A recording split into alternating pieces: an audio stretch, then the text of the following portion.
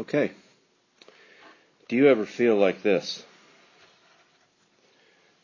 And for those of you listening, there's a cartoon up on the screen that says, Mom speaking to her son, "You're making it difficult for me to be the parent I always imagined I would be." Ever had that thought? Something like that.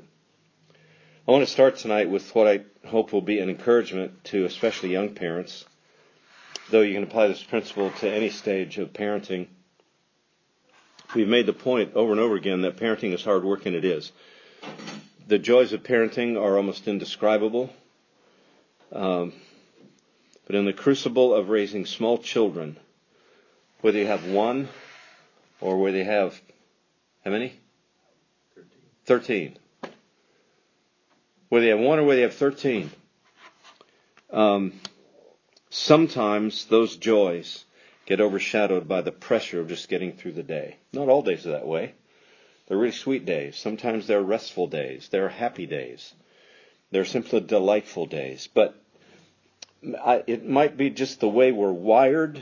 What seems to dominate the horizon in our minds are the tough days, the hard days, the days where you just sit down and put your head in your hands and you wonder, am I going to make it through this day?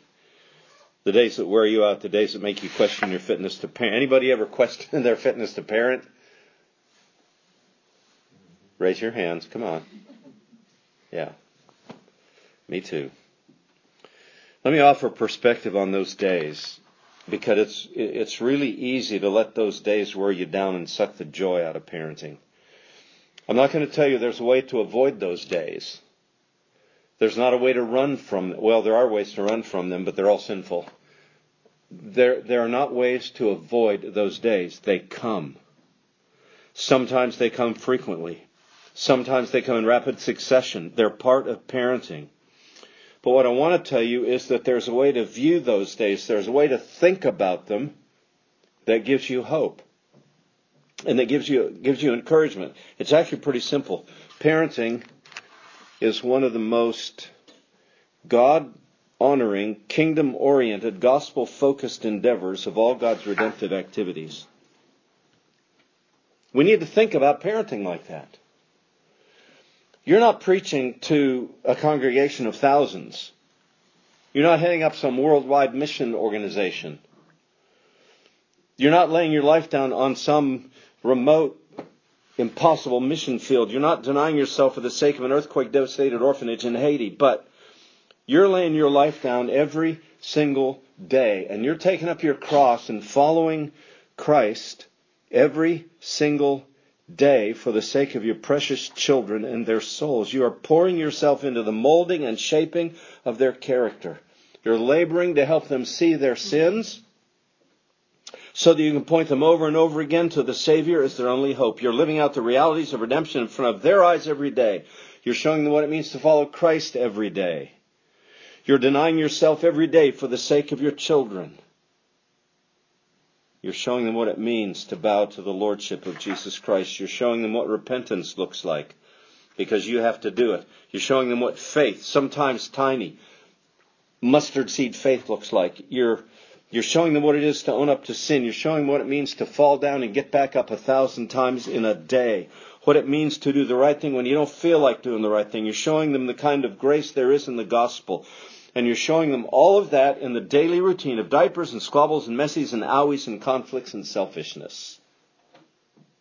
You're not doing any of that perfectly. But you're doing it authentically, genuinely, flaws and all. And if that means that your days don't go as planned, how many of your days go as planned? 0 to -10. If your days don't go as planned, or some things get bumped down a few priority levels, some things don't get until very late, and some things just don't get done, then it does not mean that you failed as a mom or a dad. You've been laying your life down and taking up your cross and denying yourself for the sake of the kingdom, particularly as it bears upon your children. And that happens in the midst of those awful, horrible, terrible, no good, very bad days that we all have. John Piper says that practically all parents enter parenting feeling inadequate, True? Oh, pregnant one? We enter parenting feeling inadequate, and we leave parenting feeling guilty. There's so much more we could have done. But as long as we are fallen parents in a fallen world with fallen children, it's not going to be perfect. That's why the gospel gives us so much hope. And that's why we've got to view those hard days that all too often dominate the horizon. And sometimes that's all we see. We've got to learn to look at those hard days through the lens of the gospel and what it is God has called us to do as parents. No, you're not going to be as famous as Hudson Taylor. Anybody know who Hudson Taylor was? Missionary to China. You may never be as famous as John Piper. But you've got children whose souls are precious. And you're laying your life down every single day for those children. And we've got to learn to see those hard days in that light. And that will give us some hope and some perspective. Does God call you to be faithful, diligent, Christ-like parents? Of course He does. Does His rescue of your children hang on your parenting? That's a very important question. Piper says the bottom line is God. There's grace for every need.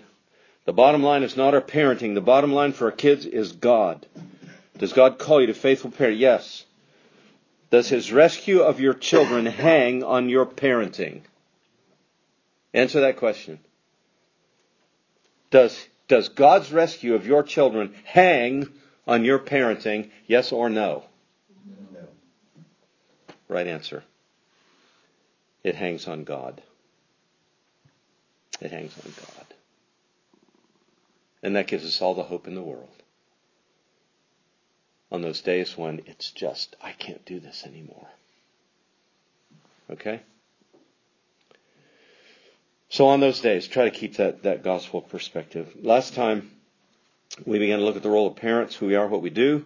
We're parents, evangelists, intercessors, teachers.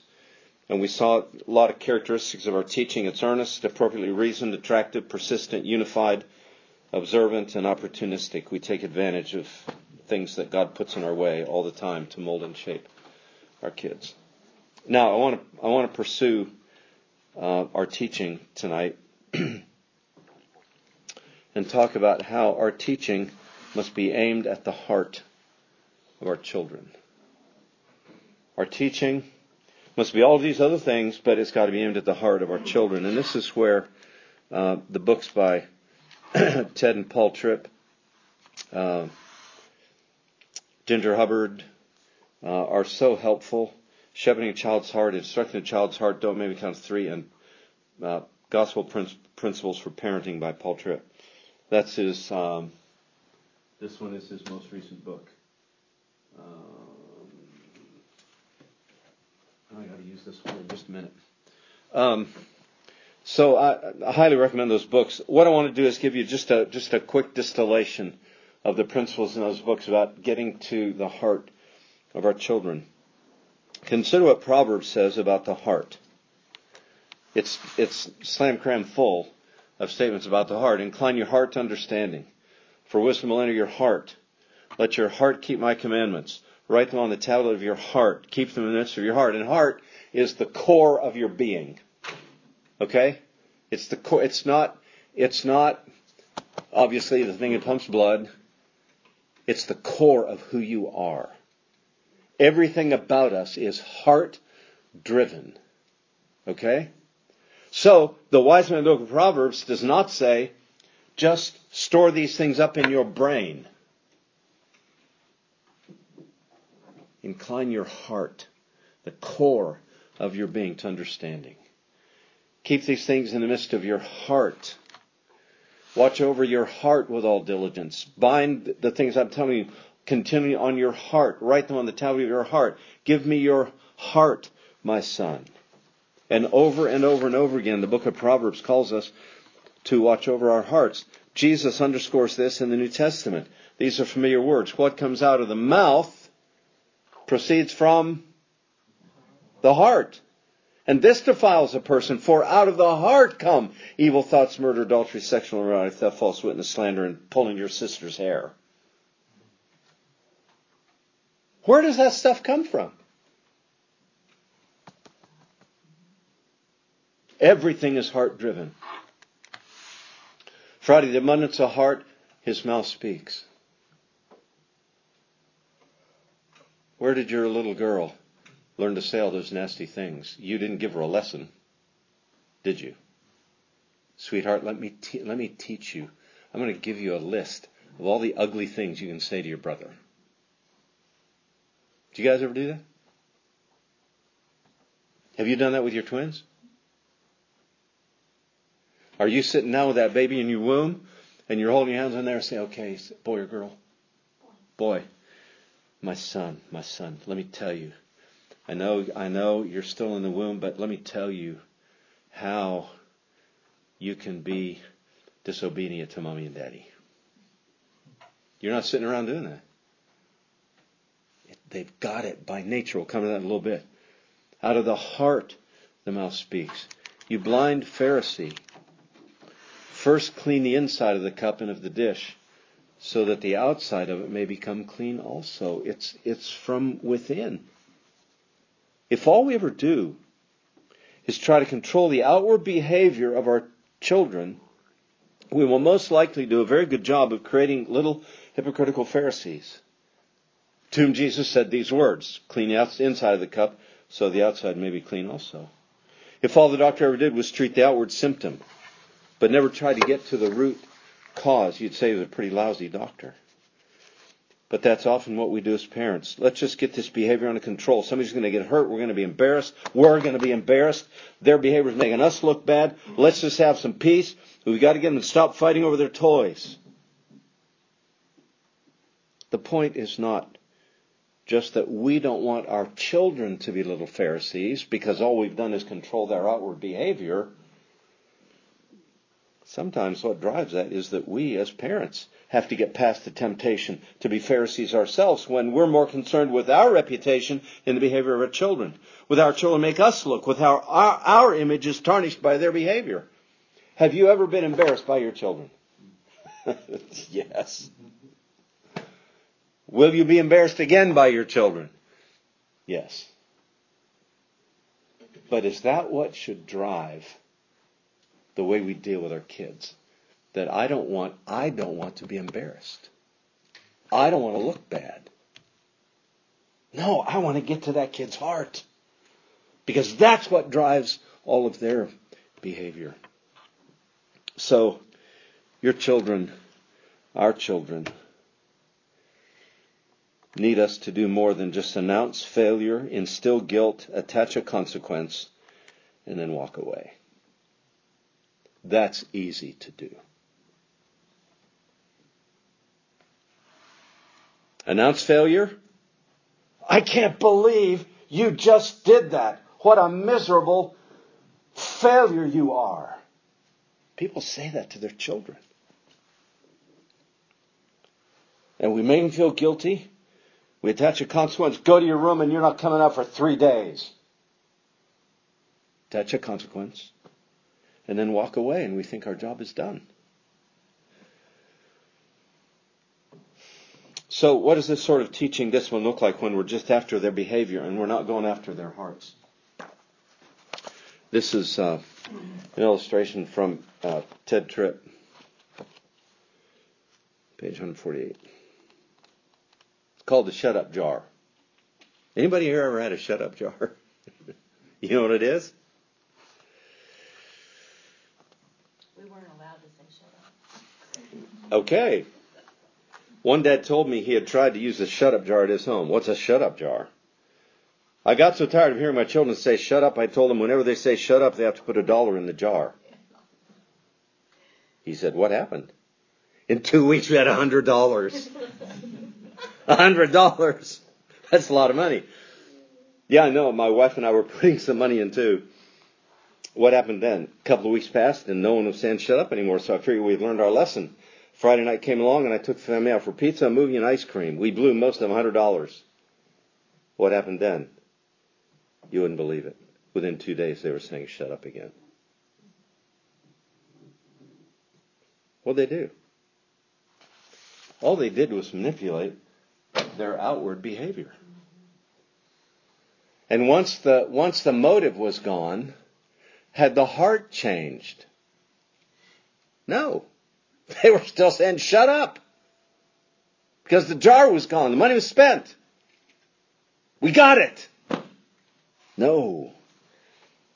That's behaviorism. If that's all we do. Now, there's certainly a place for praise and reward. There's a place for our children to feel guilty, certainly. And there's a need to control their behavior to stop the fight, or to take the toy away, or to take away privilege, or require some sort of restitution. Of course there is. But if we never or seldom talk to them about where all that rot came from, about why they behave the way they do, about what they desperately need for their behavior to change, then we've missed the heart of it all. Okay, so that's what it looks like when all we do is address the outward behavior. This is a shut up jar. What does it look like when we do go after the heart? Let's say the kids are fighting over some toy. This is not rocket science, okay? You'll get this. Let's say the kids are fighting over some toy. Your children never do that. I get it, but it's just this is just an illustration, okay? What's the question we most often ask first? Who had it first? Who had it first? Did he have it first? Did he say you could have it? No. Did you take it away from him? Give it back. They give it back. Sometimes. That misses the heart. That's we're aiming at the type, but we're missing. If all we say who had it first, give it back. What's the heart issue here? When this is what's happening, what's the heart issue? It's not complicated. Greed, selfishness. Selfishness. And it comes from within. And it's probably with both kids. The one who had it first and the one who wanted it. The one who wanted it is being selfish. The one who had it first is selfishness. That's a heart issue. It comes from within. And it tells me something about you, my son, my daughter. It tells me that you love yourself way more than you love God or your brother or your sister. And that selfishness is so deeply rooted way down inside you that it takes the power of God to overcome it. Now let me tell you what God did so that your selfishness could be fixed. And the door is wide open to explain the gospel to your children. Because you've gone after the heart. That takes time. I'll say something about that in a second, okay? Let me give another example. You have a son who's mercilessly teasing his sister. Your kids never do that. His words begin to sting. He doesn't stop, and soon she's in tears. He still doesn't stop, and his words begin to hurt even more as he makes fun of her now for being a crybaby. So she grabs his favorite video game, stomps it to pieces on the floor, runs to her room, slams the door, and the silence is suddenly deafening. Except for her sobbing in her bedroom. What do you do? If I ever hear you talk like that again to your sister, you'll be grounded for a week. Now go up there and apologize. Don't ever let me hear you do that again. Took care of that. No. That is not the end of the discussion. That shouldn't even be the beginning of the discussion. What do we do? What's the heart issue with your son that makes him mercilessly tease his sister? Well, it could be anger over something she did or said to him, boiling up from inside. It could be envy or jealousy over something she received that he didn't, so he feels like he's got to take her down. It could have been just plain meanness. Not that any of you would have mean children. Mine could be mean. It Could be just plain meanness. And his sinful heart supplied his sinful tongue with plenty of ammo to take his sister down. So what you have is a prime opportunity to help your son understand the connection between his heart and his mouth. Because the connection is very real. What do we read from Proverbs? Out of the abundance of the heart, out of the fullness of the heart, the mouth speaks. Out of the heart come evil thoughts, murders, adulteries, fornications, thefts, false witness, slander. You got a prime opportunity to teach your son the connection between heart and tongue. And while he's still responsible for every word that comes out of his mouth, it's his heart that's the problem, and that's what needs to be changed. And yes, punishment is coming for the way you treated your sister. And yes, you must apologize to her. But your greatest need, my son, is the gospel of Jesus Christ and the forgiveness that only God can give and the cleansing that only his blood can provide for your heart. And again, the door is open for you to explain the gospel to your son. Can you do that too often? No. If you do it 15 times in a day, is that too often? No. They'll pretty soon get the idea that the gospel is pretty critical to everything. So you take every opportunity you can. So are we done? We've talked to son about his heart. No, we've still got the matter of the smashed video game and the slammed door. What's the problem with little sister? Revenge and lack of self-control. She's taken judgment into her own hands. Video game, boom, ruin that thing. I taught you a lesson, buddy. Don't you ever do that to me again. We've not addressed the heart behind sister's behavior and how much she needs a new heart that only God can give her. A heart that leaves matters of judgment to God. And yes, she needs to buy him a new video game. But we've got to get to the heart of the issue with her. So, just a couple of, those are pretty simple illustrations, but you see the point. Take advantage of every one of those opportunities to explain there's a connection between what you just did and this thing that drives you. There's a connection between the rot that just poured out of your mouth toward your brother or sister and this heart that's driving all of that. And what needs to change are your words, yes, but how's that going to change? This needs to change. And only God can do that. Just a couple other quick comments here. What do you say when your child immediately tries to shift the blame? She made me do it. You ever heard that one? No, she didn't. She didn't make you do anything. She just gave you the opportunity to show what was really down in your heart all along. Out of the heart come. She didn't make you do it. She didn't hold a gun to your head and say ugly things to me. She just gave you the opportunity to show what was really there. You're parenting, this is from Paul Tripp, you're parenting a little person who does not see himself or his sin accurately. What is wrong doesn't look so wrong to them. It's not clear. Who they are isn't apparent to them. They're blind. What by God's grace is clear to you is not clear to them.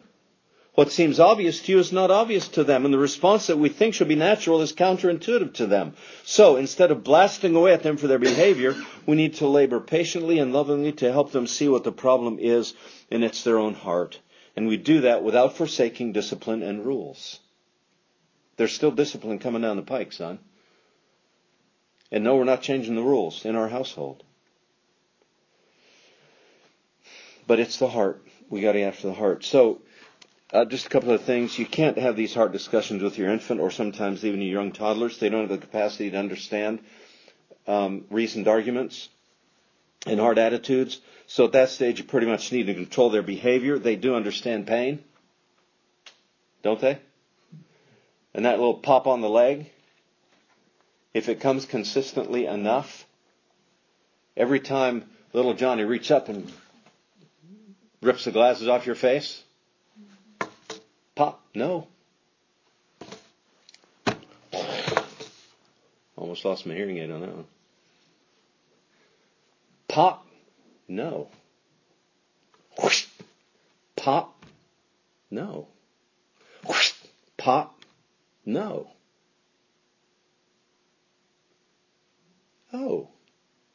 Oh, wonder of wonders. Connection between whoosh and pop begins to form in their little minds. And so, yes, at that younger stage, we need to control their behavior, and they understand the connection between pain and no. They catch on pretty early, but that doesn't mean that we can't begin to talk to our 2-year-olds about being selfish, or about telling the truth, or about loving your brother or sister, or about being angry. We've got to help them build the vocabulary of heart issues so that as they mature in their understanding, they've got pegs to hang things on when we give them more detailed explanations of things. So don't shy back from using heart kinds of language with your little toddlers. Get them used to that kind of language. And the day will come when that will make sense to them. Okay, this also doesn't mean that every single instance of wrong behavior calls for a 20-minute discussion of hard issues. That's impossible. Right? Nobody would be here tonight. If you had that 20 or 30-minute discussion of hard issues with all of your children today. Sometimes you must simply correct their behavior and move on. But hear me, if the discussion of hard issues becomes the exception rather than the general pattern, we're in danger of missing the boat. It's a good thing to have heart issue discussions when there's not a problem, when there's been no rule broken. Have those when there's nothing going on. The discussion is calm. There's not the pressure of having to resolve some conflict. And you're laying groundwork. You're laying a foundation upon which you can build much more easily in those pressured moments when behavior has gone wrong and must be addressed. And it's also true that a great many behavioral issues can be reduced to a few basic principles. So many of our kids' conflicts can be traced back to things like pride and the need for humility, anger and the need for self-control, fear of man and the need for the fear of God. Fear of man shows itself when you cave into your peer pressure. Okay, and man, how many of our kids cave to peer pressure? Love of self and the need for loving others, greed and the need for contentment, laziness and the need for diligence, revenge, and the need for trusting God. Revenge is a strong word. It's getting back, getting even, as opposed to the need for trusting God. So many of our children's issues they're in this list right here. So you don't have to have a PhD in psychology to understand the stuff of hard issues. It's really pretty basic. And it's what drives the behavior of our children. We just need to learn, well, yes, we have to control outward behavior and we have to have discipline and rules, and we'll talk about that on down the road in the next couple of weeks. We've got to develop the discipline as parents of getting past the outward behavior and talk to them about where'd that come from. Where did that come? It came out of your heart. Son, your heart is who you are deep down inside. And we'll talk about... Can I ask you a quick question? No. Go ahead. This is kind of the million-dollar question here. How do we balance, because it would be appropriate, I think, to try to shape and mold behavior and uphold it as good, so things like humility or self-control, and do things that try to form that character in them, while at the same time realizing my child may not have a genuine love for the Lord yet, and so the heart won't be fixed, but yet we still want to cultivate character traits. Oh, absolutely. And I guess we have this law gospel distinction, like as if I got to pick one or the other. Yeah, you know? It's both and all the time. And I don't know if it's in this lecture or it's in one to come. I'll find it here in a few minutes if it's in this one, but there's an absolute place for trying to mold and shape the character and the behavior of our children before they're converted, when their heart is still at enmity with God. Are the 10 Commandments just for Christians? They're for everybody. Bernie, quit lying. Trump, quit lying. Okay? They're for everybody. The kind of behavior the Bible calls us to is good for my children, whether they have a heart that loves and trusts Jesus or not. And so, yeah, we do everything we can do to mold and shape that behavior in them. Is that Yeah, I think answering what you're... Can that help prepare them to make Absolutely. see their sin more, prepare them? Absolutely. Yes. Without, I guess the fear is that you don't want to create little Pharisees No. that are outwardly looking good but inwardly whitewashed foods. Yeah, so what you do is you couple that molding and shaping with heart discussions all the time. And you make sure they understand, my son, my daughter, this is the kind of behavior God expects of you, but that will never get you to heaven. That behavior will never make you right with God. Only Jesus can do that. And there's a real simple, I'll give it to you here, I think it's in this lecture, a real simple way to present the gospel to your kids that I think they'll understand. What's the alternative? You're gonna let them be mean? You're gonna let them be selfish? You're gonna let them be liars? You're gonna let them be cruel? You're gonna let them be heartless? No, what does that build up? Hardness of heart. So, yeah, you want to do everything you can do to mold and shape the right kind of character and behavior in them, even though they may not be converted. And yes, I think that prepares the way for them. I think it's are you guys familiar with the distinction between common grace and special grace? Common grace is that kindness of God to the entire planet, where there is so often restraint of sin. And why was I not as bad as I could be before I was converted? And I could have been a whole lot worse. I was pretty rotten, but I could have been a whole lot worse. Because God's common grace was keeping me from developing habits of character and living that would have ruined the rest of my life. So, yeah, exercise all the common grace you can as a parent, and God is exercising that common grace until special grace comes by the kindness of God and our kids are converted. Is that what you're talking about? Does that make sense? Okay. And I apologize for not taking time for questions. I feel like I'm on a fast track I got to get there. We got to get through this stuff, and we only got 3 more weeks after tonight. So please, if you got something burning, stick your hand up and I'll stop. We'll talk about it. Okay? So all these hard discussions only take us back to the gospel. God's the only one who can change hearts. And so over and over again, we point our kids to the gospel. Oh, that thing about that's real simple explanation of the gospel is the next thing I got here. Talk to your kids. Some of you heard me say this before. I'm sorry if you've heard it before, but I'm going to tell you again. Johnny, Susie. My wife's not here tonight, so I can say Johnny and Susie. You can say names. She says you got to come up with different names. Johnny, did Jesus ever roll his eyes at his mother? Did he? No. Did Jesus ever stomp his foot when he was a teenager and say, I am not taking that garbage out one more time. Take it out yourself, lady. Jesus ever say that?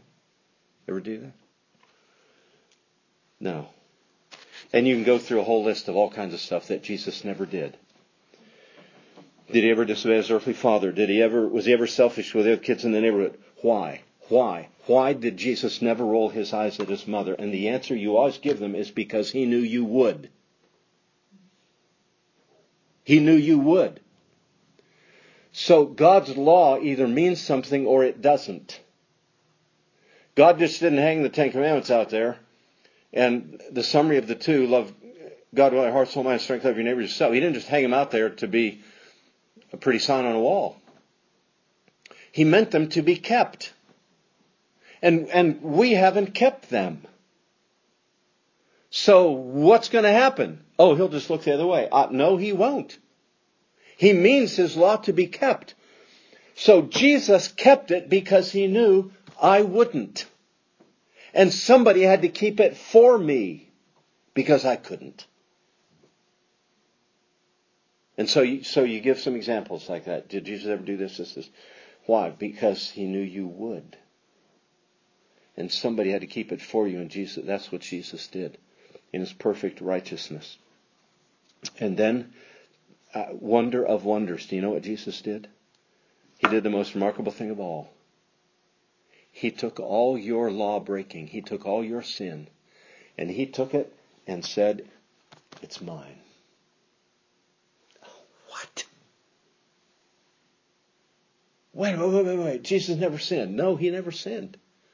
He kept it for you because he knew you couldn't. So he kept it for you. And then he does the absolutely unthinkable. He takes your sin upon himself and he says, it's mine. Isaiah 53, all our iniquities were laid on him. He took them. He gives me all his righteousness as if it were my very own, and he takes all my sins as if they were his very own. And there's that magnificent switch where I get his righteousness, he gets my sin, and he dies instead of me. And I get forgiveness and eternal life. And you can explain that in ways that your kids really understand. They can understand the idea of transfer.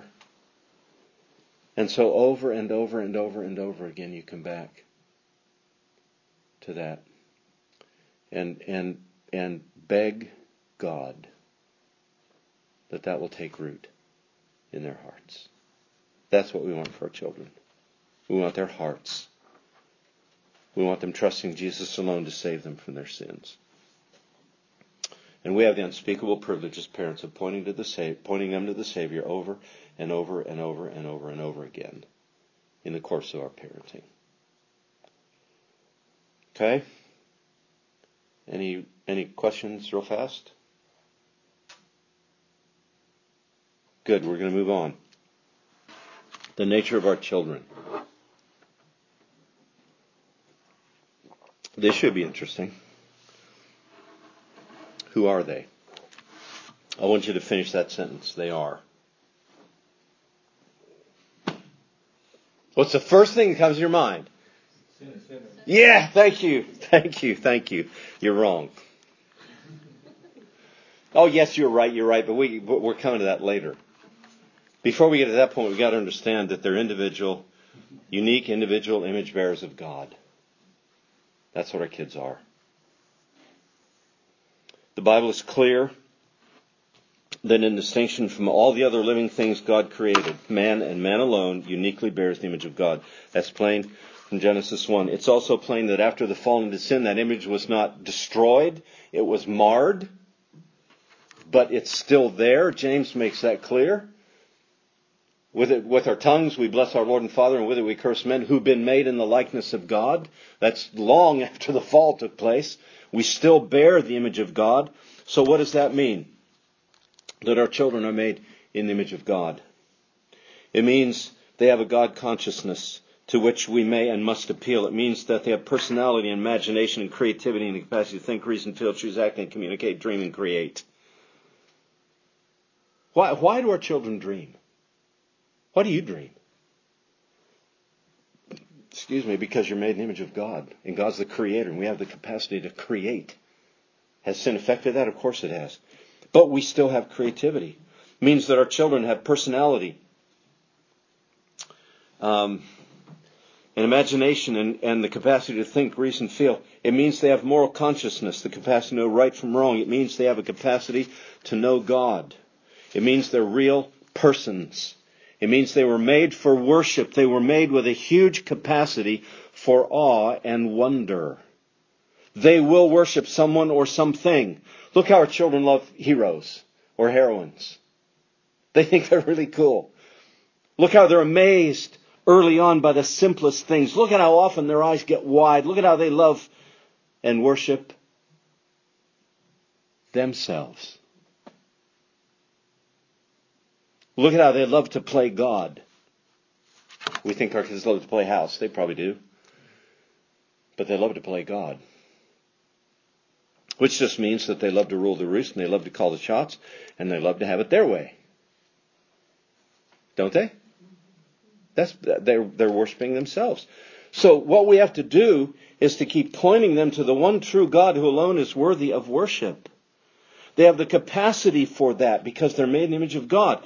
So what does all that mean? It means that our children are not the result of random evolutionary chaos. It means they're not animals who live by instinct and should be trained like animals to simply jump through so many hoops every time we crack the whip. It means that meaning and worth and value and a reason and purpose for existence. It means that their reason and purpose for being is to glorify God whose image they bear. They were made to reflect Him. And yes, sin has stained all of that, but it has not erased the image of God. It has not changed the ultimate purpose for which we were made. It means that our kids are not junk.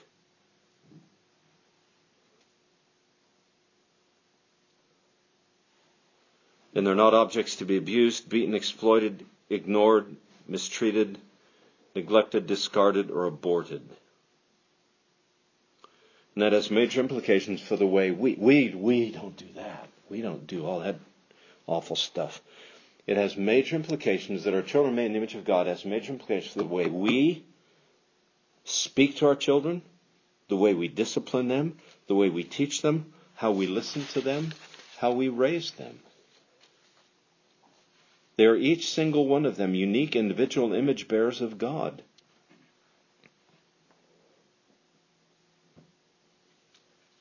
When you're really cranked, and we all get that way, when you're really cranked, and you're about to let your son or your daughter have it, both barrels, blam, blam, blam, do you stop and think that I'm talking to an image bearer of God?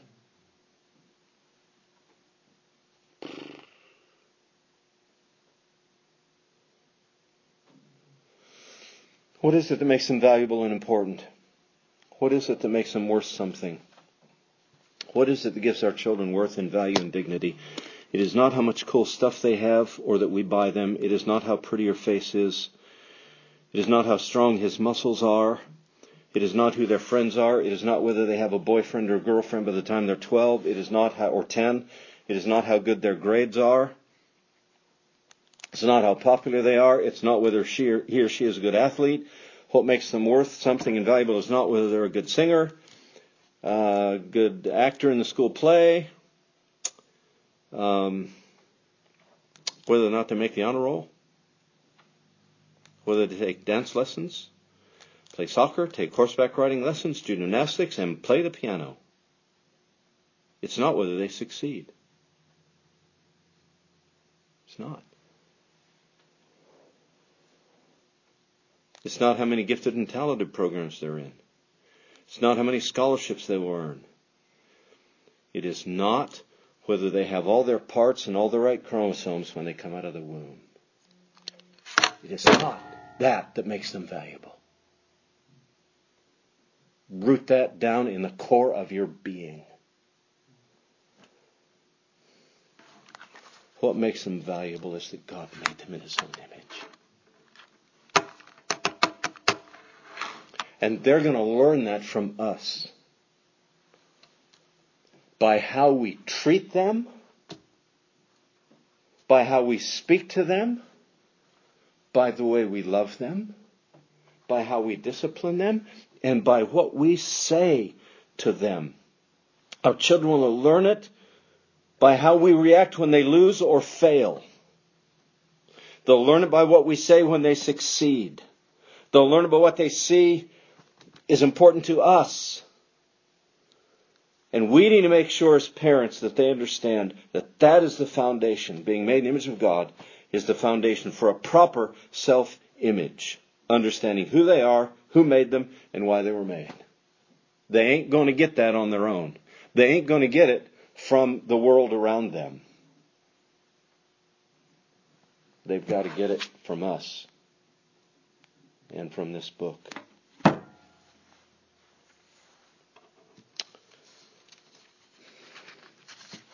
I got to tell you the story. I'm going to get behind, but I got to tell you the story. I used to go to a nursing home in South Carolina where we lived for 20 years, and I'd go to a nursing home every Tuesday night in Spartanburg, South Carolina, and preach to the residents.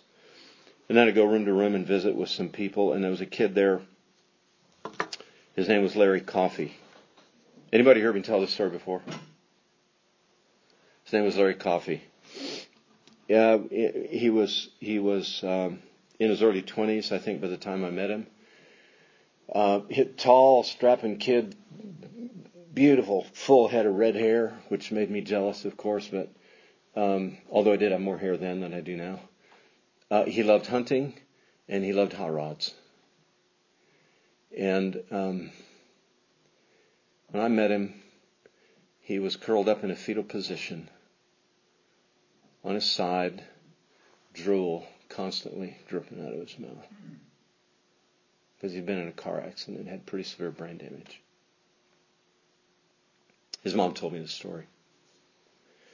And so I'd go in and see Larry and I'd talk to him. And there was, up on the wall of the nursing home, there was a TV on constantly.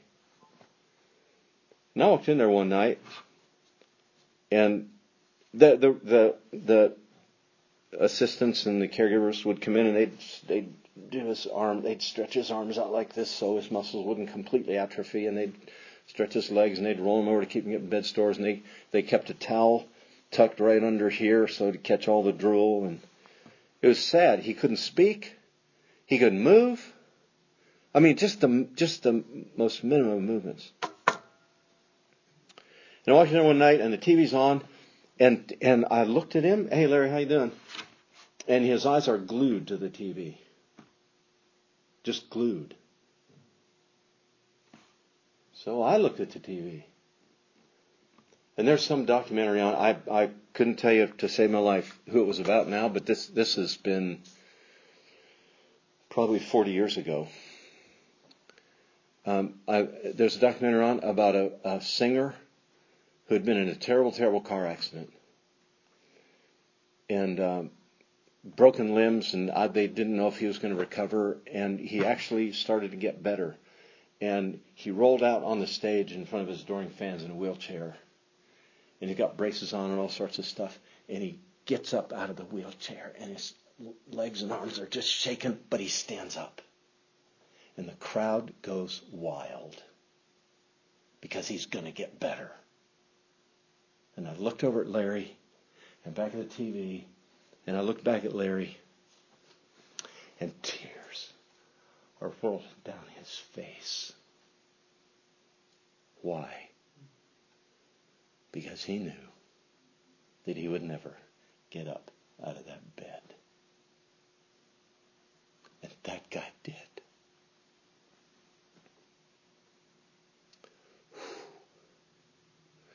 Boy, did I change the way I talked to that guy after that. And I told him over and over and over again, Larry, you have worth and value and dignity. I don't understand why God let this happen to you while you're in this bed, but that has not destroyed you. You still have worth and value and dignity as a creature made in the image of God. And you have the capacity to understand what you just saw on that TV. You got the capacity to understand the gospel, and here it is. And I don't know if I'll ever see Larry in heaven or not. But that totally changed the way I thought about what makes somebody worth something. He was worth every bit as much as a human being as I was. And he couldn't move a muscle. But he understood what he saw on that TV. Our kids need to understand that they're made in the image of God. And that don't buy all this self-esteem garbage. Our kids have all the self-esteem they need when they come out of the womb. But they desperately need a good self-image. They need a biblical self-image, which will help our girls understand the true place of beauty and modesty, which will help our boys understand the real place of being a gentleman and the real place for strength, and how God made you to be a protector and a provider? Teach your kids self-image that's rooted in you're made in the image of God. Okay, that's way too long. And let me try to cover one more thing here. Our kids are pliable, moldable creatures. God didn't make them like rocks. Nor did He send them, much to our consternation, with all the software preloaded. Right? He made them moldable, pliable, impressionable creatures with a tremendous capacity for the intake of information. Why are there so many appeals in Proverbs to the son to listen, to learn, to receive sayings, to hear instruction, to keep commandments, to incline your ear, to listen to rebuke? Why are all those statements there in Proverbs if our kids are not moldable and pliable? Of course they are. Why are we to caution our children about their friends? Do not be deceived. Bad company corrupts good morals. Proverbs 22, do not associate with a man given to anger or go with a hot-tempered man, lest you learn his ways and find a snare for yourself, because they're impressionable and moldable and pliable. This has major implications for the way we deal with our children. You ever caught yourself almost in mid-sentence as you're about to let your child have it for the way they're speaking to their brother or sister when you suddenly realize that they sound just like you? What'd you do? Your hands were on the clay. You were making an impression on them. Ted Tripp gives this illustration. A kindergarten teacher was having trouble keeping Johnny in the classroom. Every time he got frustrated, he gave up and walked out of the room. So she called the parents in for a conference, and the conference was not going particularly well. And she could tell Dad was getting a little bit frustrated. And you know what Dad did? Got up and walked out of the room. Where did Johnny get that? He'd seen his dad do it 100 times. This hits us right between the eyes. Think through your lives, how you react, how you spend your time, how you talk. We're constantly pushing and pulling on the clay. They are constantly under the impress of our example and our words because they're moldable, pliable creatures, and that is true whether we're consciously molding them or whether we're passively, unconsciously molding them. We are making an impress on our children all the time. We're never off the clock. That's huge. The wheel is always spinning. And the older they get, apart from special saving grace, the harder and drier the clay becomes. But God can soften the hardest heart. Doesn't He promise in Ezekiel 36 to take out the heart of stone and replace it with a heart of flesh? There's no heart that's too hard for God to reach. So our children are moldable, pliable creatures. That had to have a huge influence on how we deal with our children. Number 3, our children come from the womb as either boys or girls, period. That's all I'm going to say about that. That's as plain as the nose on your face. Is it too crude to say it's the plain as the body parts on your body? They're either boys or girls. End of discussion. Our children also come from the womb as sinners. We finally got there, didn't we? They come from the womb as sinners. We'll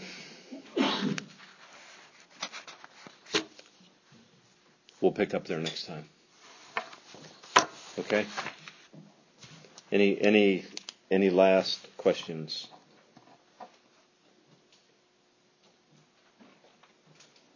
Thank you all. Thanks for coming.